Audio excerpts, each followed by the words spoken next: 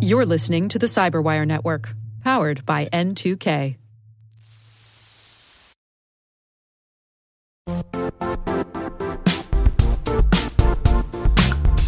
Don't struggle to align your organization's cybersecurity with business risk. Get the only solution that goes beyond reacting to threats with vulnerability and risk monitoring. You need the next evolution of MDR, and only Critical Start delivers it. Critical Start doesn't just monitor and respond to threats. They put you in control by detecting suspicious activities, quickly responding to contain threats, and identifying your most critical assets and protecting them against vulnerabilities and exposures. With continuous visibility, expert guidance, and measurable risk reduction, Critical Start has redefined what it means to manage cyber risk. Demonstrate provable security maturity to your leadership while positioning your program to achieve the greatest risk reduction per dollar spent. Stop fearing risk and start managing it with Critical Start. Visit criticalstart.com and request a demo today. That's criticalstart.com.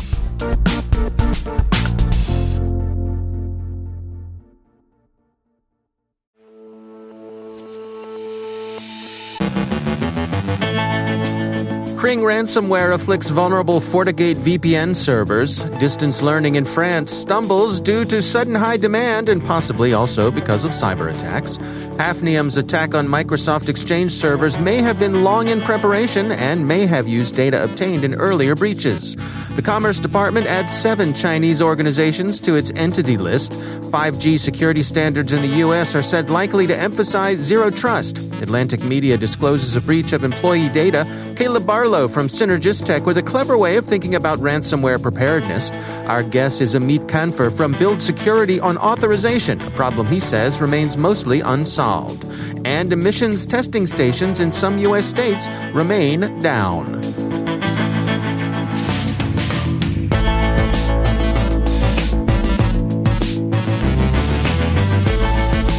From the Cyberwire studios at Data Tribe, I'm Dave Bittner with your Cyberwire summary for Thursday, April 8th, 2021.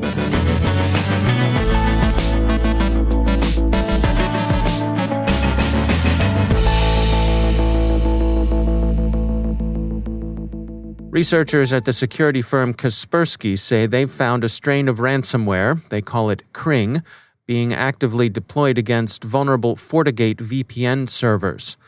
The vulnerability, for which patches are now available, renders the servers susceptible to directory transversal attacks, during which attackers can obtain session files from the VPN gateway.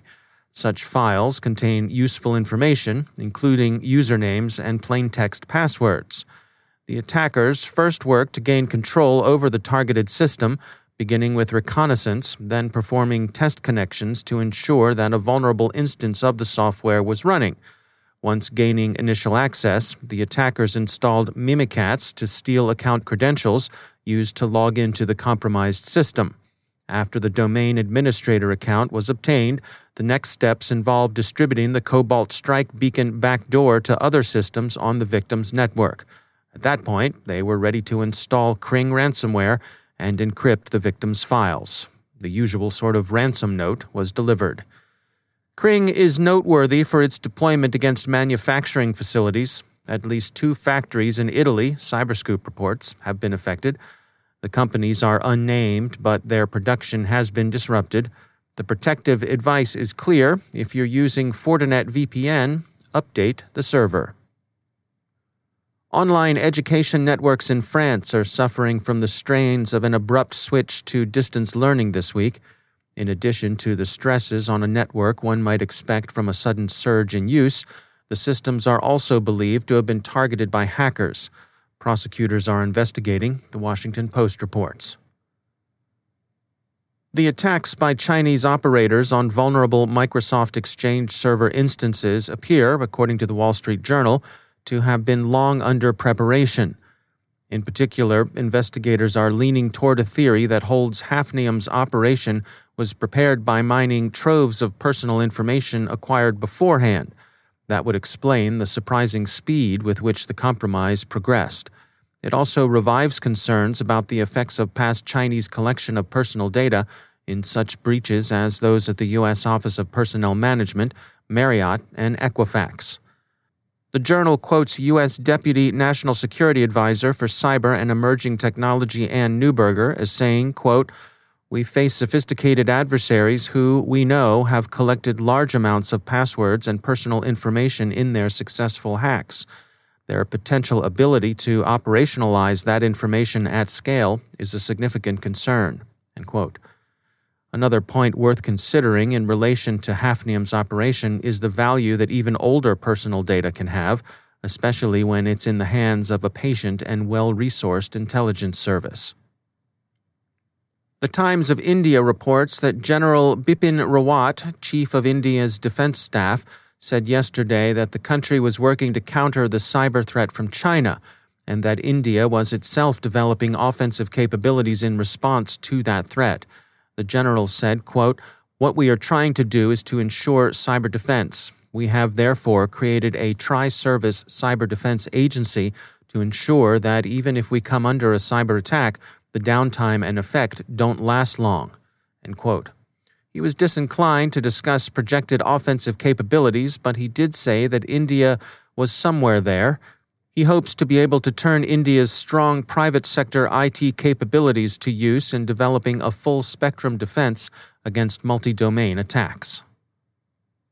The U.S. Department of Commerce has added 7 Chinese organizations to the entity list the department's Bureau of Industry and Security maintains. The Commerce Department said, quote, "These entities are involved with building supercomputers used by China's military actors. It's destabilizing military modernization efforts and/or weapons of mass destruction programs." Organizations on the entity list are subjected to various restrictions on their trade. As the department puts it, the point of placement on the entity list is to restrict the export, re-export, and in-country transfer of items subjected to the Export Administration regulations to persons, individuals, organizations, and companies reasonably believed to be involved, have been involved, or pose a significant risk of being or becoming involved in activities contrary to the national security or foreign policy interests of the United States. Additional license requirements apply to exports, re-exports, and in-country transfers of items subject to the Export Administration regulations to listed entities, and the availability of most license exemptions is limited. End quote. According to Breaking Defense, U.S. NSA Executive Director Noble says the public-private consortium developing standards for 5G security intends to emphasize the importance of zero trust. The standards, collectively called the Enduring Security Framework, are the work of a public-private partnership among the National Security Agency, other organizations within the Defense Department, the Department of Homeland Security, and in particular the Cybersecurity and Infrastructure Security Agency, the intelligence community, and companies within the U.S. IT sector and the defense industrial base. The Enduring Security Framework is intended to address threats and risks to the security and stability of U.S. national security systems and critical infrastructure. NSA's contribution lies in its cybersecurity and cryptographic expertise. Zero trust will be particularly important for 5G, Noble said, because of the technology's high speed and the large distributed attack surface presented by its many IoT nodes.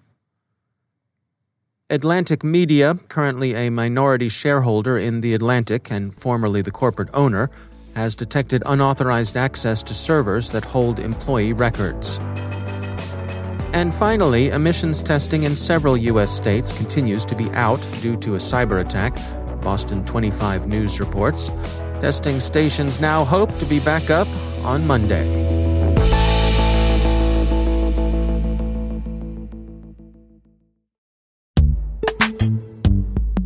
Every day, your IAM tech debt grows. Your multi-generational services struggle to work together. Building an identity fabric can fix this. It makes all your identity tooling stronger and allows you to connect any app to any service you want to use, with zero coding, zero maintenance, and zero app downtime. Strata's identity orchestration platform separates the identity logic from your applications, so you can optimize existing IAM tools and manage them in a single control plane. Now, every vendor, standard, and architecture work together. In short, building your identity fabric means you can secure your non-standard apps, keep your complex access policies, retire outdated IDPs, and modernize in record time. So build your fabric with Strata Identity and get rid of tech debt for good. Visit strata.io/cyberwire, share your identity priorities, and receive a pair of AirPods Pro. Offer valid for organizations over 5,000 employees. Connect today at strata.io/cyberwire.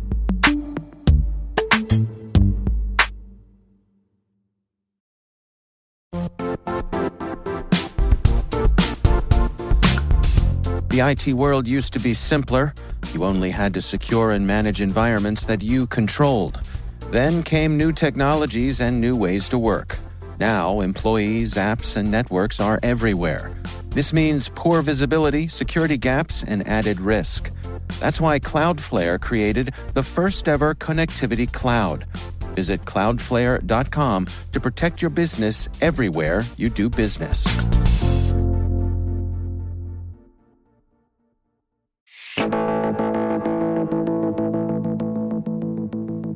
Authorization and authentication are often thought of hand in hand as integrated parts of a permission structure within a security framework.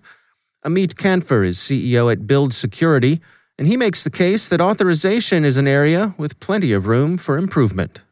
Yeah, I think it's if it's not clear enough, authentication, is the mechanism where you authenticate a user. You want to know, or a service, doesn't have to be a user, where you want to know who is interacting with your API, with your application. Authorization is the other side of the coin, where you want to know what is this, once authenticated, what is this user or service can do within my application or API. And I suppose, the two often go hand in hand, right? Yeah, often they go hand in hand because usually you authenticate to a service, and then there are many authorization requests that go out between you and the service you're interacting with in order to understand what kind of user interface to show you, for example, what are the APIs you can interact with, whether you're allowed to make a certain action on a certain asset or a resource. So, for example, when you log into a bank, you log in once, but then there are many, many tabs and actions that you can perform, and each one of those actions could be allowed or denied according to your a long list of attributes, whether you're an employee of the bank, whether you are just an end user of the bank, whether you are from the IT service of the bank, goes on and on, right? Right. I suppose, is it accurate to say that one of the challenges that you face in this sort of situation is that there are so many special cases where there are many exceptions that I suppose you naturally have to deal with? Yes, there are many exceptions, and all policy logic tends to be very complex and cumbersome to maintain. People change roles in the companies, and then that logic stays, and it's very hard. Basically, it's very hard. It boils down to being very hard to maintain and very coupled in the application itself, which is also a challenge. How to decouple that logic outside, because it's not the business logic of the company. It's a policy. So why not to decouple it from the application? So that's a trend we're seeing lately. So what do you suppose the future looks like for this? In an ideal world, how would people be dealing with their authorization? Thinking in an ideal world, authorization will be distributed, centrally managed, but enforced in a distributed manner. Each application has its own authorization server that runs right beside it, very close to it, with a low latency and high throughput mechanisms. And that central management should be a single pane of glass to all the policies in the organization. Imagine where you can have hierarchy between different policies, so you can think about corporate level policies and then business units and then departments where they can extend the corporate level policies. And add more restrictions to it, but do not override it. Testing and playground, treating policies really as code, integrated with your Git, with your version control system. So that would be an ideal situation. That's Amit Kanfer from Build Security.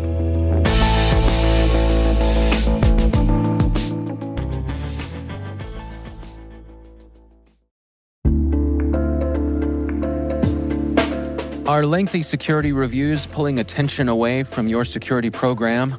With the largest network of trust centers, Vanta can help you streamline security reviews to win customer trust, save time, and close deals fast. Proactively demonstrate security by showcasing key resources like your SOC 2 or ISO 27001 and provide real-time evidence for passing controls. And when a security questionnaire is required, Vanta takes the first pass for you. Visit vanta.com/cyber to take a self-serve tour. That's vanta.com/cyber.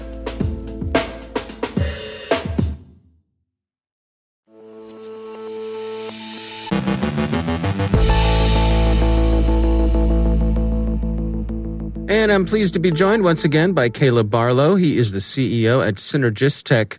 Caleb, I wanted to check in with you when it comes to ransomware and your thoughts on organizations best preparing themselves for the possibility, and I suppose some would say inevitability, of having to deal with something like this. What do you have for us today? Okay, Dave. So a warning in place. This is a bit cheesy, but and I'm not going to admit if a beer or two is involved in this, but my team came up with actually a really interesting way to think about how you're prepared for ransomware that I thought I'd share. All right. And this is very pandemic-esque, but what we found actually, as cheesy as this is, it has really become a great tool for explaining to executives what you need to do to really prevent ransomware. So the first thing, just like the pandemic, is we need testing, Dave. So, and why do we test, for coronavirus? Well, to know if someone's infected. And that's where compromise assessments come in, right? So your analog for testing is a compromise assessment. It's something that I think, especially as we're coming on the other side of the pandemic and companies have opened up their networks and people are working from home, getting a compromise assessment's a really good idea. Okay. What next? All right. How about some social distancing, Dave? I'm all for it. You're a little too close. Can you back up? Yeah, exactly. Okay. Just back off my mic here. So the same thing with kind of limiting the spread of COVID. We need to social distance our networks. And what does that mean? Well, network segmentation. And it kills me. I mean, when I go in and do a security assessment, I start asking well, how segmented is your network? Well, what do you mean? If there's an infection in one portion of your network, can it get into others? And we spend a lot of time in hospitals. It is not uncommon at all for the surgical wing in the hospital to be on the same network segment in an academic medical center as the dorm room. And that's any security professional listening to this just cringes at that. So we've got to socially distance our networks. Okay. So how about some contact tracing, Dave? We need early warning signs, right? And that's where endpoint detection and response comes in. Your classic EDR tools, get in there, find that issue early, but contact trace it to figure out who else talked with that endpoint and is likely also infected. All right. What's next? How about some masks, Dave? So okay. Now this one isn't quite as good of an analogy, but masks I think are a lot like multi-factor authentication, right? In that you've got to have that extra barrier and MFA. But here's the thing I think most people aren't prepared for when it kind of comes to ransomware. They might have multi-factor on, let's say, their VPN. You need multi-factor on everything. And what I tell people now is if you can log into anything at work without having to do an MFA challenge, you have a problem. Now, that doesn't mean every time you log into Outlook, you've got to get a text on your mobile phone. But certainly every time you log in from a new computer or a new browser, you need to be doing that. Right. Can you guess what's next, Dave? Or have we reached vaccination yet? No, vaccination's not on the list. Oh, okay. All right. All right. Sorry, I jumped the gun. You jumped the gun. It's okay. It was a good try. How about scrubs and gowns, right? And this is where kind of, you need separation of duties with privileged access management, right? Everybody's got to be a little bit isolated from everybody else. And the thing with PAM tools is what we really want to see to prevent ransomware is admin IDs are not used for anything other than administering the single system of which they're assigned. The admin can't also be using their admin ID for checking their email and everything else. That's just not cool anymore. I see. All right. Any more? Yeah. How about a checkup? So we need just like you go to the doctor, you need a checkup. And that's where security control validation comes in. Let's not just look at your controls. Let's actually make sure they're working by launching inoculated attacks in the environment, seeing how the people, the processes, and the tools respond.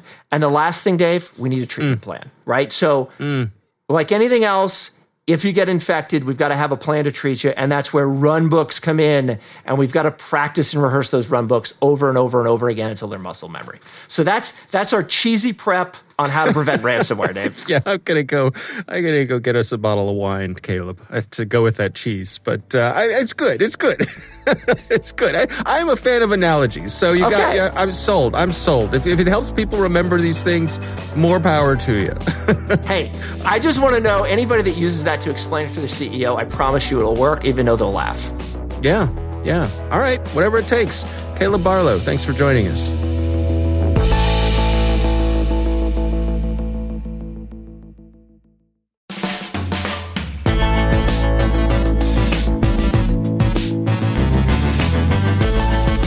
And that's the Cyberwire. For links to all of today's stories, check out our daily briefing at thecyberwire.com. And for professionals and cybersecurity leaders who want to stay abreast of this rapidly evolving field, sign up for Cyberwire Pro. It'll save you time and keep you informed.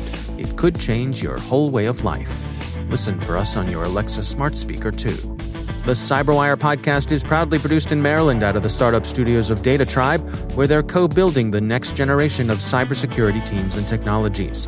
Our amazing Cyberwire team is Elliot Peltzman, Puru Prakash, Kelsey Bond, Tim Nodar, Joe Kerrigan, Carol Terrio, Ben Yellen, Nick Valecki, Gina Johnson, Bennett Moe, Chris Russell, John Petrick, Jennifer Iben, Rick Howard, Peter Kilpie, and I'm Dave Bittner.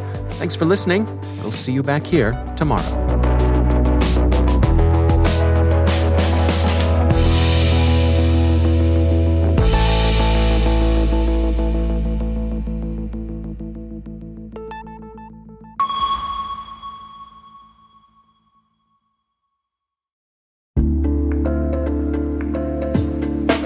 Hi, everybody. It's Maria Varmazes here, your host over at T-Minus Space Daily, and sometimes a guest on Hacking Humans, too. We here at N2K Cyberwire work hard to bring you concise, intelligence-driven news and commentary, and we'd like to know how we're doing. Please take a few minutes to complete our audience survey and share your feedback to help us continue to grow and meet your needs. Visit cyberwire.com/survey.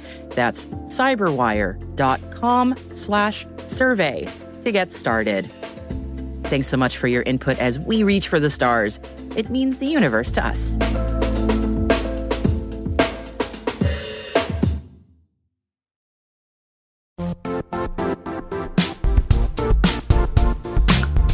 And now, a word from our sponsor, Zscaler, the leader in cloud security.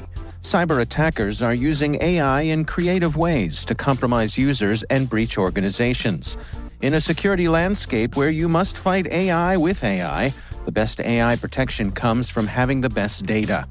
Zscaler has extended its zero-trust architecture with powerful AI engines that are trained and tuned by 500 trillion daily signals. Learn more about Zscaler Zero Trust Plus AI to prevent ransomware and AI attacks. Experience your world secured. Visit zscaler.com/zerotrustai.